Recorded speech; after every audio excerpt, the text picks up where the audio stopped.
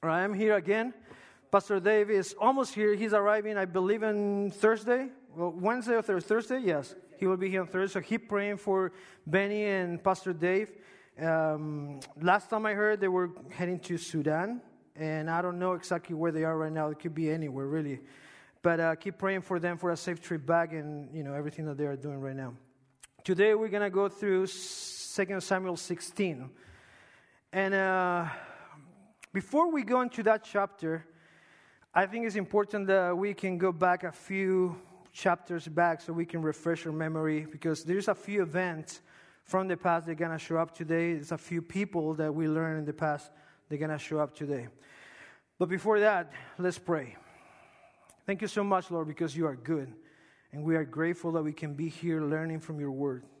We are grateful that you have mercy on us and you rescue us, and that we can have a relationship with you, Lord. We want to learn. We want to hear your voice. We pray, Lord, that you can open our heart, our understanding, our mind, and that we can hear your voice speaking to our heart, Lord. Be with us. In Jesus' name we pray. Amen. We're going to go all the way back to chapter 9. Okay, well, I'm going to go really fast so we can go in through the chapter of today. But chapter 9, if you guys remember, that's where David saw Bathsheba, and he committed this sin that pretty much, changed the course of David's life. David sinned. He killed as well. He killed the husband of Bathsheba. He lied. And after the prophet confronted David, there were consequences for that sin. From his own household, the whole household of David, the Lord was going to bring calamity. He was going to go through a rough time because of the sin. And he also said that he will take his wives and give them to the one who is close to you. This is God telling David, and he will sleep with your wives in broad daylight. So there was a lot of consequence of that sin. I also remember that the Lord allowed that his son, the Bathsheba's son, also died. So there was a lot of big problems in there, a lot of big consequences of this sin. And chapter 13 and 14, we see Amnon, one of David's son, raping Tamar, was David's daughter.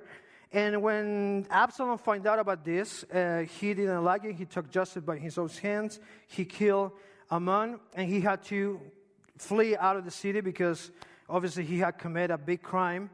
And after a while, he come back, but David allowed him to come back to the city.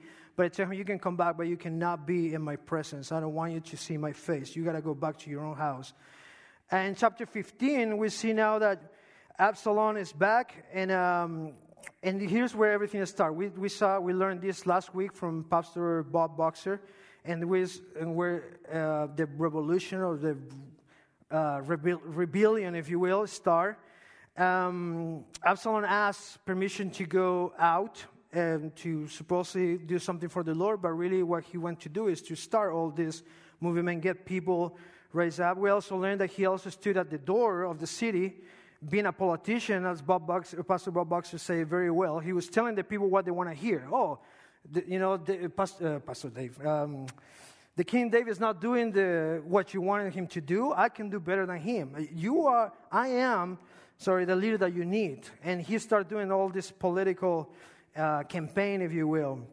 Then after that, Absalom goes out, started the rebellion, raised up people, and he's going to go back to take over.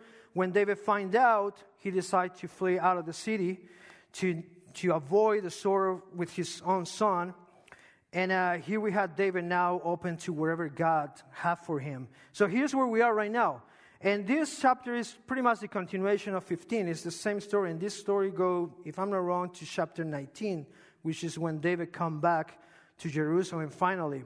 I have a picture because I like pictures, so we know where we are today. So we are pretty much, you see Jerusalem down where the green line and the red line met. Jerusalem, we're going to go to Bahurim, which is a little bit north, and we're going to stop this chapter right before crossing the Jordan River. That's where we're going to be, between Bahurim and right before the Jordan River is that's where we're going to stop, and the rest coming in the next chapter. So you have an idea where we are. And if you realize, the first episode is going to happen right by Huron, which is really, really close to Jerusalem. So it's a lot of things happening just starting this journey. Thank you very much for that map. That map is mostly for me because I like to find out where I am before I start preaching, but hopefully it will work for you too. So here's David walking forward, thinking, assuming what the Lord had for him. And we're going to start in chapter 16. We're going to read from verse 1 through 4.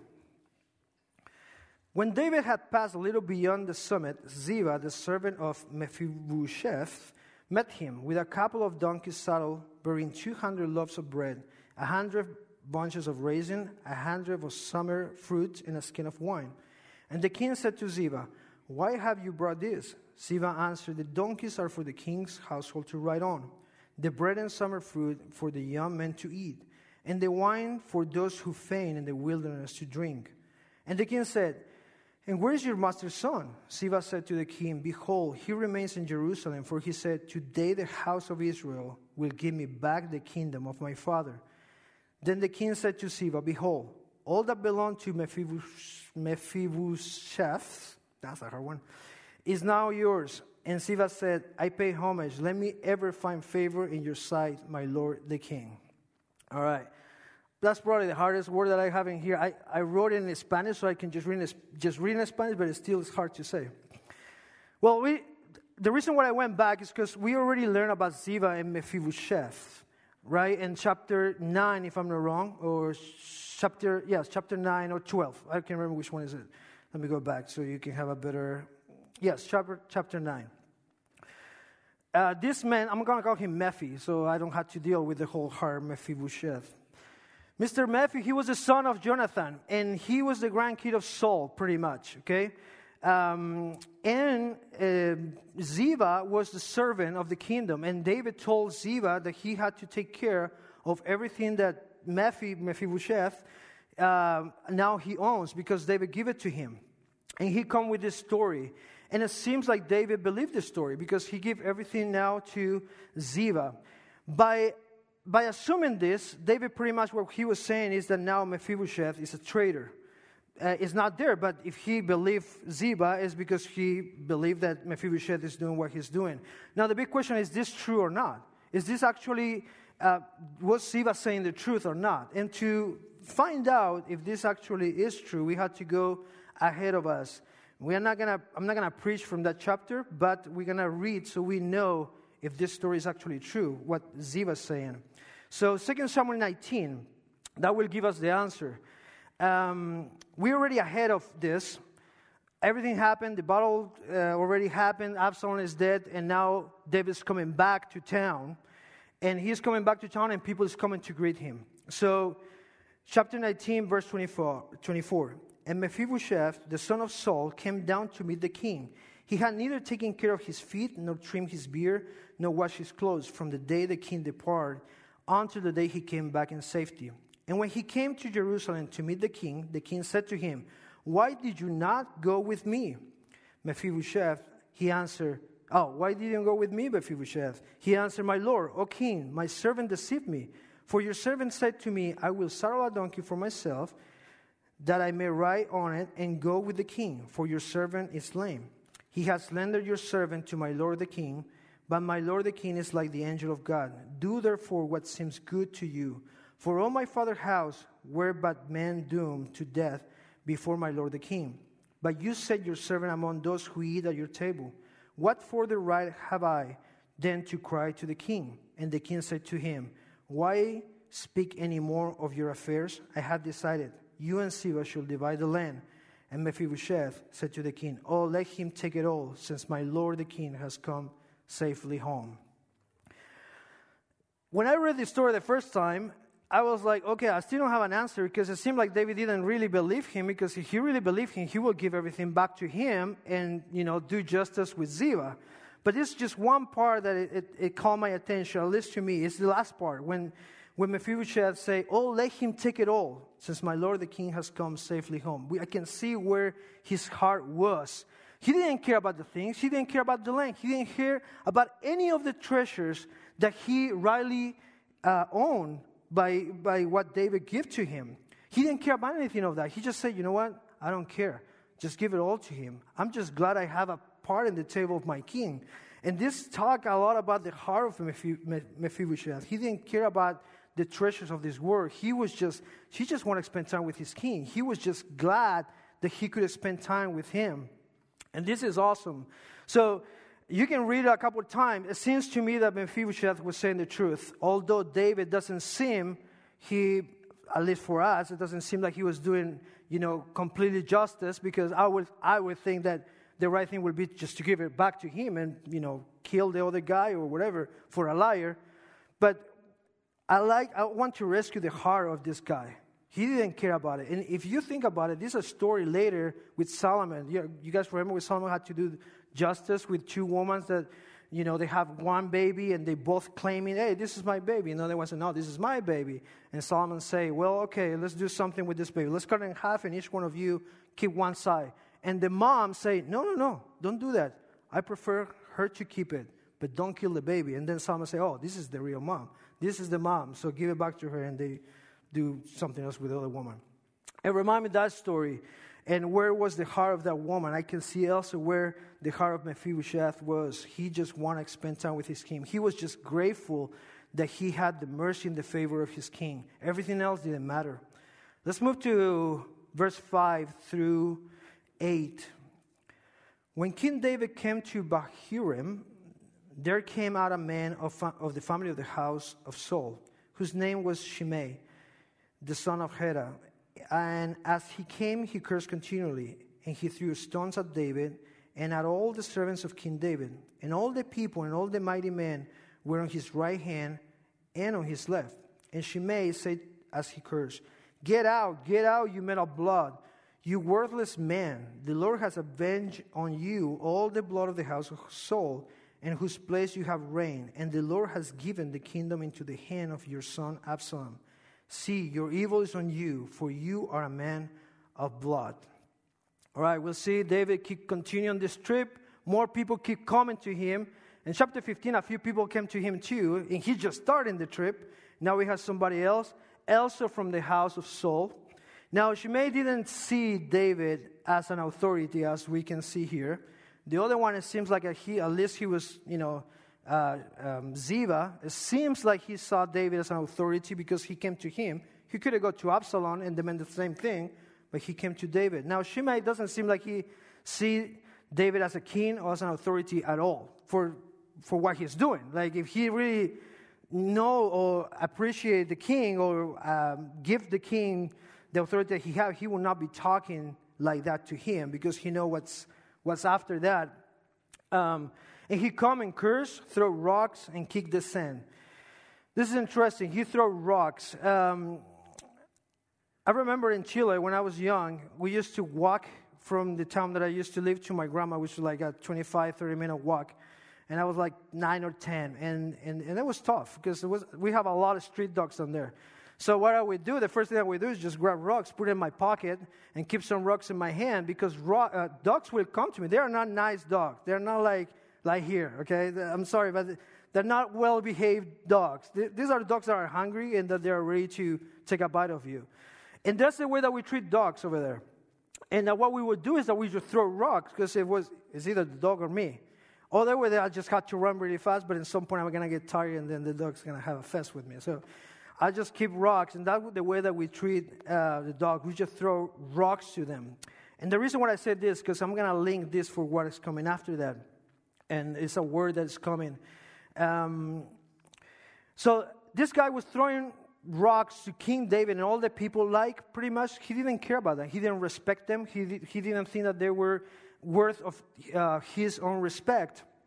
And so that's interesting how he saw King David and all his people. But he also said that was kicking the sand. I was realizing when I was putting this sermon that we have a lot of dog sayings in Chile because we walk like this in Chile when we are like, something is bothering us and we call it kicking the dog, pateando la perra, kicking the dog, which is the same idea that you're kicking the sand.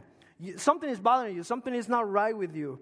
And this is what this guy was doing, probably to annoy, the people that was walking by there and to maybe make the trip a lot harder. But I read something really interesting, and look what it says. Say, how foolish are those who intend to hurt the king. The mighty king cannot be hurt, and those who intend to do so are like one who kicked the sand and received the sand in their own eyes, only ending up hurting themselves. This is talking obviously about those people that is trying to hurt the mighty king or Lord. They think that they can hurt our God. They think that they can hurt Jesus. They think that they can hurt the church. But really what they're doing is just hurting themselves by doing that. And it's just like somebody kicking the sand. And you still have to breathe that. You still get that sand in your eye.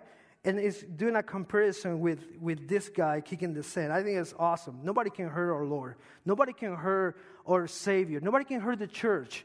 Right? They can try, but all what they're going to do is just get hurt themselves. What they need is actually be part of this. Be part of the church. And the third thing is that he was cursing. And I would like to go through the words that he was saying to see how truth or how attainable, if that's, I sometimes come up with words in Spanish and I throw them in English if it may work. If we can actually put attention on this or not, make sense or not. He starts saying, get out. Get out from where? Well, get out from the city, I'm guessing. Get out of the city, get out of here, get out of this land. And the same man of blood. He called David man of blood. And I was thinking, was David a man of blood? And I was like, well, it depends how you look at this. David was a warrior, and he was a good one. So if I look at that angle, yeah, I can say David was a man of blood. But the problem is that he was saying that he was a man of blood because he was relating it and saying that David was the reason of all the death from Saul's house, from the house of Saul. So the reason it wasn't the right one, and the angle that he was approaching this man of blood saying it doesn't make sense. And then he called him worthless man. Not really. David was very worth it. He still had people with him. He still was a king. Like, it doesn't matter what the other people say. He was still the king. He was still the anointed from God. And if you go ahead a little bit, I'm not gonna read it, but if you can go at home and read when they're gonna go into battle, into the war, the same people that was with David, they told David, hey, you cannot come with us because you are too valuable. You are worth like 10,000 men. So we have a different plan for you. So David was not worthless. That's for sure. And they said, your evil is on you. He continued. And this is the idea of you have been caught in your own doing. You are living the consequences of your action. That's kind of like what he was saying. Well, yeah, he was living the consequence of his actions, but not because the reason that he was given. He was living the consequence of his actions for his sin with Bathsheba, not because he killed Saul or people from the house of Saul. So the reasons, again, they are not right. So the words are out of place. This guy is just shooting things in anger, obviously throwing rocks. And the rocks that he's throwing, they're not just hitting David. Probably they're not hitting David. They're hitting the people that's around David. And but there is something more important that I want to put attention here is how David react to all this. And this is really cool. So let's go to verse 9 through 14. Then Abishai, the son of Zeruiah, said to the king, why should this dead dog curse my lord the king? Let me go over and take off his head. But the king said, what have I to do with you, you son of Zeruiah? If he is cursing because the Lord has said to him, curse David, who then shall say, why have you done so? And David said to Abishai and to all his servants, behold, my own son seeks my life. How much more now may this Benjaminite leave him alone and let him curse, for the Lord has told him to. It may be that the Lord will look on the wrong done to me, and that the Lord will repay me with good for his cursing today. So David and his men went on the road, while Shimei went along on the hillside opposite him, and cursed as he went, and threw stones at him and flung dust. And the king and all the people who were with him arrived weary at the Jordan, and there he refreshed himself. Now we have the continuation of this, okay? Abishai, which is the warrior, one of the mighty men that were with David, we can see he was not obviously the leader of the child ministry or the children ministry. He just want to cut people's head. So he come, hey, king, here's an idea. Well, just let me go and cut this guy's head. It's kind of annoying me now. And he called him a dead dog. Okay, this just just when you call people dog in the Old Testament, it was terrible because dog didn't have any value at all. So you call it dead dog, that's like even worse. You're taking it super low now. It's derogatory. It's like you are no one. You are nobody. Also, it could be taken as somebody that is really bad, really evil, that you had no moral. And you guys remember Mephibosheth called himself a dead dog when he come before King David. If you guys remember when King David called the son of Jonathan, he come and he say, why are you looking at me? Why are you having mercy with me if I'm just like a dead dog? So he was putting really low, and this is the idea. But it seems like here to me that David is trying to pay his debt. If he's saying, if I can just go through this, hopefully I will see good in the eyes of the Lord. Maybe the Lord will pay me good with this. But you know what's interesting? David could change this. David didn't have to go with this guy cursing him and throwing rocks. He couldn't take the advice of Abishai and say, you know what, sounds like a good idea. Why don't you just go and cut his head? Or at least, just tie him up and leave him behind. Because I don't want to hear him. I'm tired of receiving rocks. David could have done something about it. David could have done something about it. He was the king. He had power. People obey him. But he didn't. That called my attention. That was really interesting. That he is really, as Pastor Bob Boxer said last week, he's just really give himself to the will of God. Is this what God wants me to go through? Let it be so. If this is what God wants me to have to, endure, let it be so. He was really there to whatever God had for him. He knows that God is in control. He hasn't forget that. He knows he's paying for the consequence of his sin. And he he probably knows that all this, it will work for his own good. We know that verse very well, but sometimes we forget when we're going in trouble in times of hard times. All things work for our own good for those who love him. Those moments where you're going through and they are hard and don't make sense, and what I had to endure this, what I had to go through these hard times where people is doing wrong to me, what I can do something, or what I had to accept everything that is happening around, not accept, but I had to just pray and not do anything about it. Well, maybe God wants you to do that. Maybe God doesn't want you to change the situation. Maybe God wants you to learn from that situation and instead of keep acting it. Maybe it's time to just stop, think, pray, and see, Lord, what do you want me to do with this? And instead just act and just cut people's head. Let's think about this. What the Lord wants from you, from me, personally. Interesting that David was not demanding a better treat. He was the king. He could have said, hey, you got to respect me. I'm the king. I'm still the king. And even if you don't think I'm the king, it doesn't change anything. I'm still the king. I demand that you treat me as who I am. I'm an authority. I'm a leader. I'm a king. But he doesn't do that either. He just takes a very humble position here. At the moment we think we deserve something good, it means that we haven't understand what we really deserve. I read this somewhere else. At the moment that we think that we deserve better or something good, that means that we still haven't understand what we really deserve. Because if we are here in this world, it's just by the mercy of our Lord. If I can just give my first breath in the morning, it's just by the mercy of the Lord. And everything after that is just by the mercy of the Lord, because that's not what I deserve. I deserve death. That's what I deserve. I don't deserve to be here. Neither of you. Nobody. But the Lord in his mercy allows us to do that. So it's really cool to think about this and how much everything is connected to the mercy of our Lord. Just the fact that I can be here and you can be there hearing and preaching is just thanks to the mercy of our Lord. And at the end, we see that they arrived weary and tired to the Jordan, and probably not just because it was a hard walk and a long walk, but mostly because they were tired of this guy also, yakking and throwing rocks and kicking the sand. That makes the trip a lot harder, I would say. Imagine just going on a trip and just like constant noise on the side. I was telling someone that lately I've been appreciating silence more. And so when I go to work, I turn off the radio and I just drive. And I try to, Somebody say something? No. Because when I work at a machine shop and I'm a welder, and then the machines are 8 hours, like,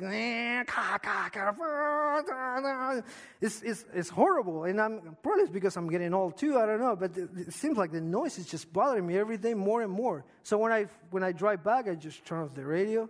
Sometimes put classic music, depending how I feel. But I try to bring my energies down, or I don't know, whatever is happening in there, just relax. So I couldn't imagine this guy, David, and all the people walking with this guy. Hey, get out of here. We don't like your worth there. Fire a rock and kicking the sand during the whole trip. Like, oh my God, that's patient right there.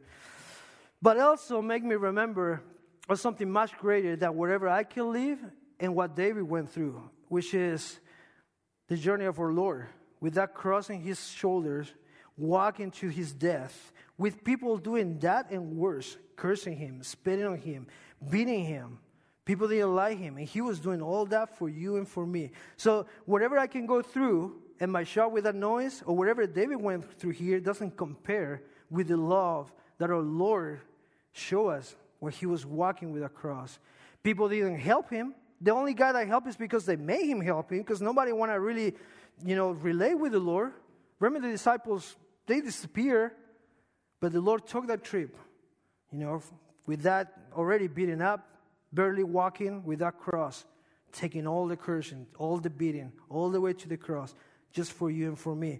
I couldn't stop thinking about that. That's just get the picture way better than what's happening here. Let's keep going. Verse 15 through 19. Now Absalom and all the people, the men of Israel, came to Jerusalem, and Ahithophel with him, and when Hushai the Archite, David's friend, came to Absalom, Hushai said to Absalom, "Long live the king, long live the king." And Absalom said to Hushai, "Is this your loyalty to your friend? Why did you not go with your friend?" And Hushai said to Absalom, "No, for whom the Lord and this people and all the men of Israel have chosen, his I will be, and with him I will remain. And again, whom shall I serve? Should it not be his son?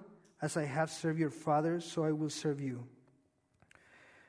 All right, here we have Absalom coming back to Jerusalem. Obviously, David is not there. David's out in the wilderness. And Hushai was the guy that we learned in chapter 15 that David sent in as a spy, as Pastor Bob Boxer put it.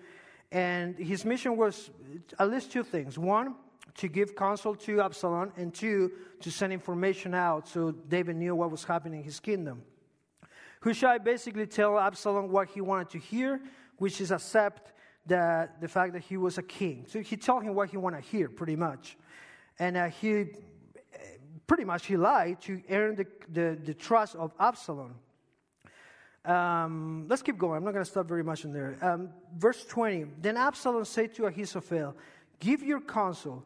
What shall we do?" Ahithophel said to Absalom, "Go into your father's concubines, who he has left to keep the house, and all Israel will hear that you have made yourself as thanks to your father. And the hands of all who are with you will be strengthened." So they pitched a tent for Absalom on the roof, and Absalom went into his father's concubines in the sight of all Israel. Now, in those days, the counsel that Ahithophel gave was as if one consulted the word of God. So was all the counsel of Ahithophel esteemed, but both by David and Absalom. All right, Ahithophel, this was another guy that was close to David. It was the grandfather of Bathsheba. And he was a guy that was close to David, and now he's close to Absalom, pretty much as a traitor now. Ahithophel was a good counselor. We learned in the past that he was a good counselor. He was a wise man, and he was respected. As a matter of fact, it says that as if one consulted the word of God. That's how important was whatever he had to say. He was really well respected, but he was still a man. He was not like if you consult God himself. This guy was still a man. He was still somebody that can, act foolish, which is what he does here. He acts foolish. He gave the worst counsel ever. His counsel, and instead to establish the kingdom of Absalom, does exactly the opposite. It's pretty much condemn him to death. If you go with me to Leviticus 20:11, read with me. Yes, okay. If a man lays with his father's wife, he has uncovered his father's nakedness. Both of them should surely be put to death. Their blood is upon them. Imagine this guy, he was respected by everybody. Now he's just acting foolish. And as I said before, what they were looking is to give a good picture of, hey, now I'm the king. And what he does is like, whoa, now you are pretty much, you have sinned against God. Now you condemned to death, and now you have to live the consequence of it. And we will see that that's what happened. Absalom doesn't die much longer after this. Now this is something important to learn here. Absalom does not consult, or he doesn't talk, he doesn't ask God. He asks a man. And I'm not saying that to ask people is wrong. But what I'm saying is to not ask God is wrong. And let me open this. We talked a little bit this in Bold not too long ago. The difference between asking God and asking a man is huge. There's a big difference in between. And when we see David asking God, we see that God gave him clear direction, and David act accordingly because he knows that God is not going to change. God is not lying. God knows what's going to happen, and he wants the best for him. So David act accordingly. Now we see Absalom asking people, and we know that this is going south. It's easy to see that this is going south because he's trusting only in what the people are saying. I want you to understand what I'm saying right here, okay? Because I don't want it to be misunderstood. I'm not saying you should not go to your leaders, and I'm not saying that you should not talk to people that you trust. What I'm saying is, when you only trust in them without getting your knees down, asking the Lord first, that's wrong. Why is wrong? Because you're trusting in men, not in God. It's as simple as that. The Lord has given us good leaders in this church, and that's awesome. And we should go to them. We can talk to them, and you can call the office. They're always going to be willing to help you out. Anybody, your family, your fathers, the pastors here. But that's not enough, because we have a beautiful gift, which is go directly to our Lord. Go to your knees. Lord, what do you want me to do in this situation? Lord, what do you want me to do? You want me to get out of this city, leave California? You want me to take a position in this situation or in that situation? Everybody's telling me this, Lord, but what do you want me to do? So if you just take the counsel of men, what you and me are doing is that we're just trusting in men. But if we look for the counsel of our Lord first, and the Lord confirm, and it makes sense for what the people are saying, then we are trusting in the Lord. Does that make sense? We need to trust in people. We need to trust in what they're saying in the sense that the Lord has put them in there. But that is only if we are getting our knees down, looking for the Lord first. So the call is to look for the Lord. We have this beautiful gift. Pray to the Lord. Get on your knees. Lord, what do you want me to do? What do you want me to do? I see everybody else doing this. What do you want me to do? What do you want me to stand for? I see everybody standing for this. Should I do that? Everybody's telling me this is the right thing. And surely it's not wrong, but what do you want me to do, Lord? So, and this is the problem, because man's going to fail, but the Lord doesn't fail. His counsel doesn't fail. His counsel is always true, and we know that we're going to be fine in that way. But over here, we always take the risk that may not be what the Lord wants for us. So that's something to think about. Now, the event, let's move on. The event with the concubines here at the end, it was surely the consequence of the sin of David. And if we go back, we're going to read in 2 Samuel 12, verse 11 and after, we'll see that it was already written that this was going to happen. 2 Samuel 12, verse 11 through 14. Thus says the Lord, behold, I will raise up evil against you out of your own house, and I will take your wives before your eyes, and give them to your neighbor, and he shall lie with your wives in the sight of the sun. For you did it secretly, but I will do this thing before all Israel and before the sun. David said to Nathan, I have sinned against the Lord. And Nathan said to David, the Lord also has put away your sin. You should not die. Nevertheless, because by this deed you have utterly scorned the Lord, the child who is born to you shall die. Now there's a lot of things happening here because what he did with Bathsheba. Interestingly, even though David repented for what he did and the Lord forgave him for what he did, there's still consequence of this sin. Sometimes we forget about that small, huge detail, right? Oh, but I am already sorry. And the Lord, I know I had confidence in the Lord forgive me. So why do I have to go through this now? Doesn't make any sense. Well, because there are consequences for our actions. You know, the Lord already forgave him his life. And we know as Christians that we have been forgiven big time, right? Because now we have life in Christ. But there's still consequence for our actions. And this really made me think about my actions. Because think about this. This didn't only affect David. We can see that he got affected. People die around him. But it also affected his son. The son he had with Bathsheba. He died. What the baby had to do in all this? Well, nothing. But he had to be part of this consequence of the sin of his father. The people had to pay a part of it. Because now they have a political instability, social instability. They all had to be out and in because, you know, Absalom is going into the town and David is out. People had to pay a price for it, a price. The concubines had to pay a price now. They had to lay with this other guy. What was their fault? No fault. It was David's fault. But somebody had to. It's part of this consequence. It's part of this sin. It's a consequence of the sin of David. And make me think about my own actions. Sometimes I think, oh, well, I did this, and I only had to deal with this because it's all just me. I did wrong. But really, truly, no. My actions are also affecting my wife, and probably they're going to affect my kids. Hopefully, no, and I will pray that it doesn't happen. But it could happen.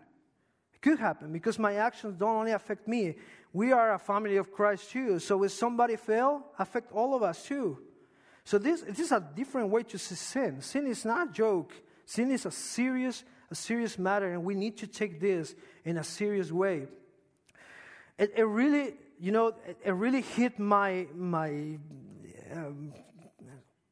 sensitive fiber, if you will, when I started thinking, wow, this sin that I could be committing, or that I commit, or that I whatever, it will affect my kids. That really hit me hard. Like, whoa, this is serious. This could be something that, what is her fault? Where is this 8-year-old, 12-year-old, 15-year-old? What she had to do? Why she had to pay for my own doing? Sin is not a joke. It's a serious matter, and we really need to consider this. And not even just because we affect them, because it's dishonoring in the Lord. First of all, it's dishonoring the Lord. So, if you're a Christian and you already know the Lord, well, there's only one thing you can do is just repent and look for God's forgiveness and speak that sin. Speak to somebody, reveal it, say it out, stop hiding it. You know, David, he sinned secretly, and what the Lord does, okay, the consequence was public. Now everybody was going to see what's happening. The Lord say, because you sin in secret, I'm going to reveal this, and it's going to be in public. Somebody's going to take care of your woman in public. Everyone will see it. So it's important that we talk. We find somebody that you trust. Reveal it. Get that sin out. Stop messing out with sin. This is a call for all, for me too, for everyone. Okay? And if you are not a son of God, then I just want to invite you to remember that the same Christ, the same Jesus I talked to you before, the same one that took that cross and took that walk all the way to his death, you know, with people beating him, spitting him, you know, despising him. Nobody wanted to help him. He was bleeding. He was doing that for you and for me, just so you can have a solution for your sins. You know,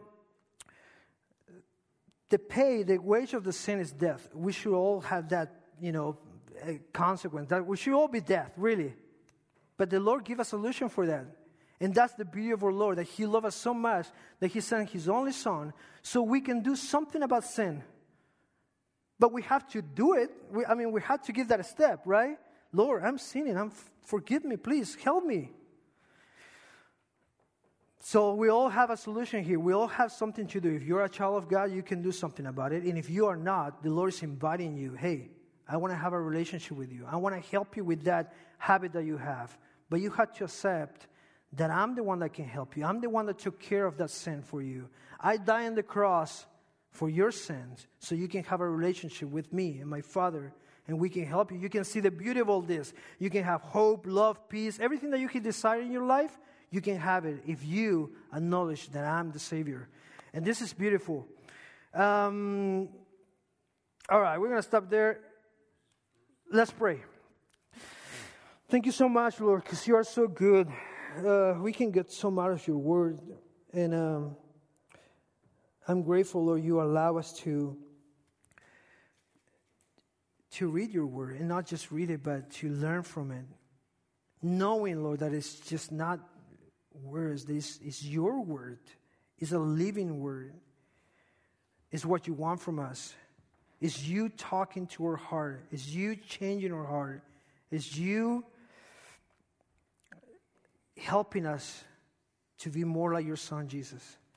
Lord, thank you so much because we can come to you anytime. And I pray, Lord, that this week or even today when we get home, we can start taking care of these habits that we're having that are dishonoring you, that are not what we should be doing.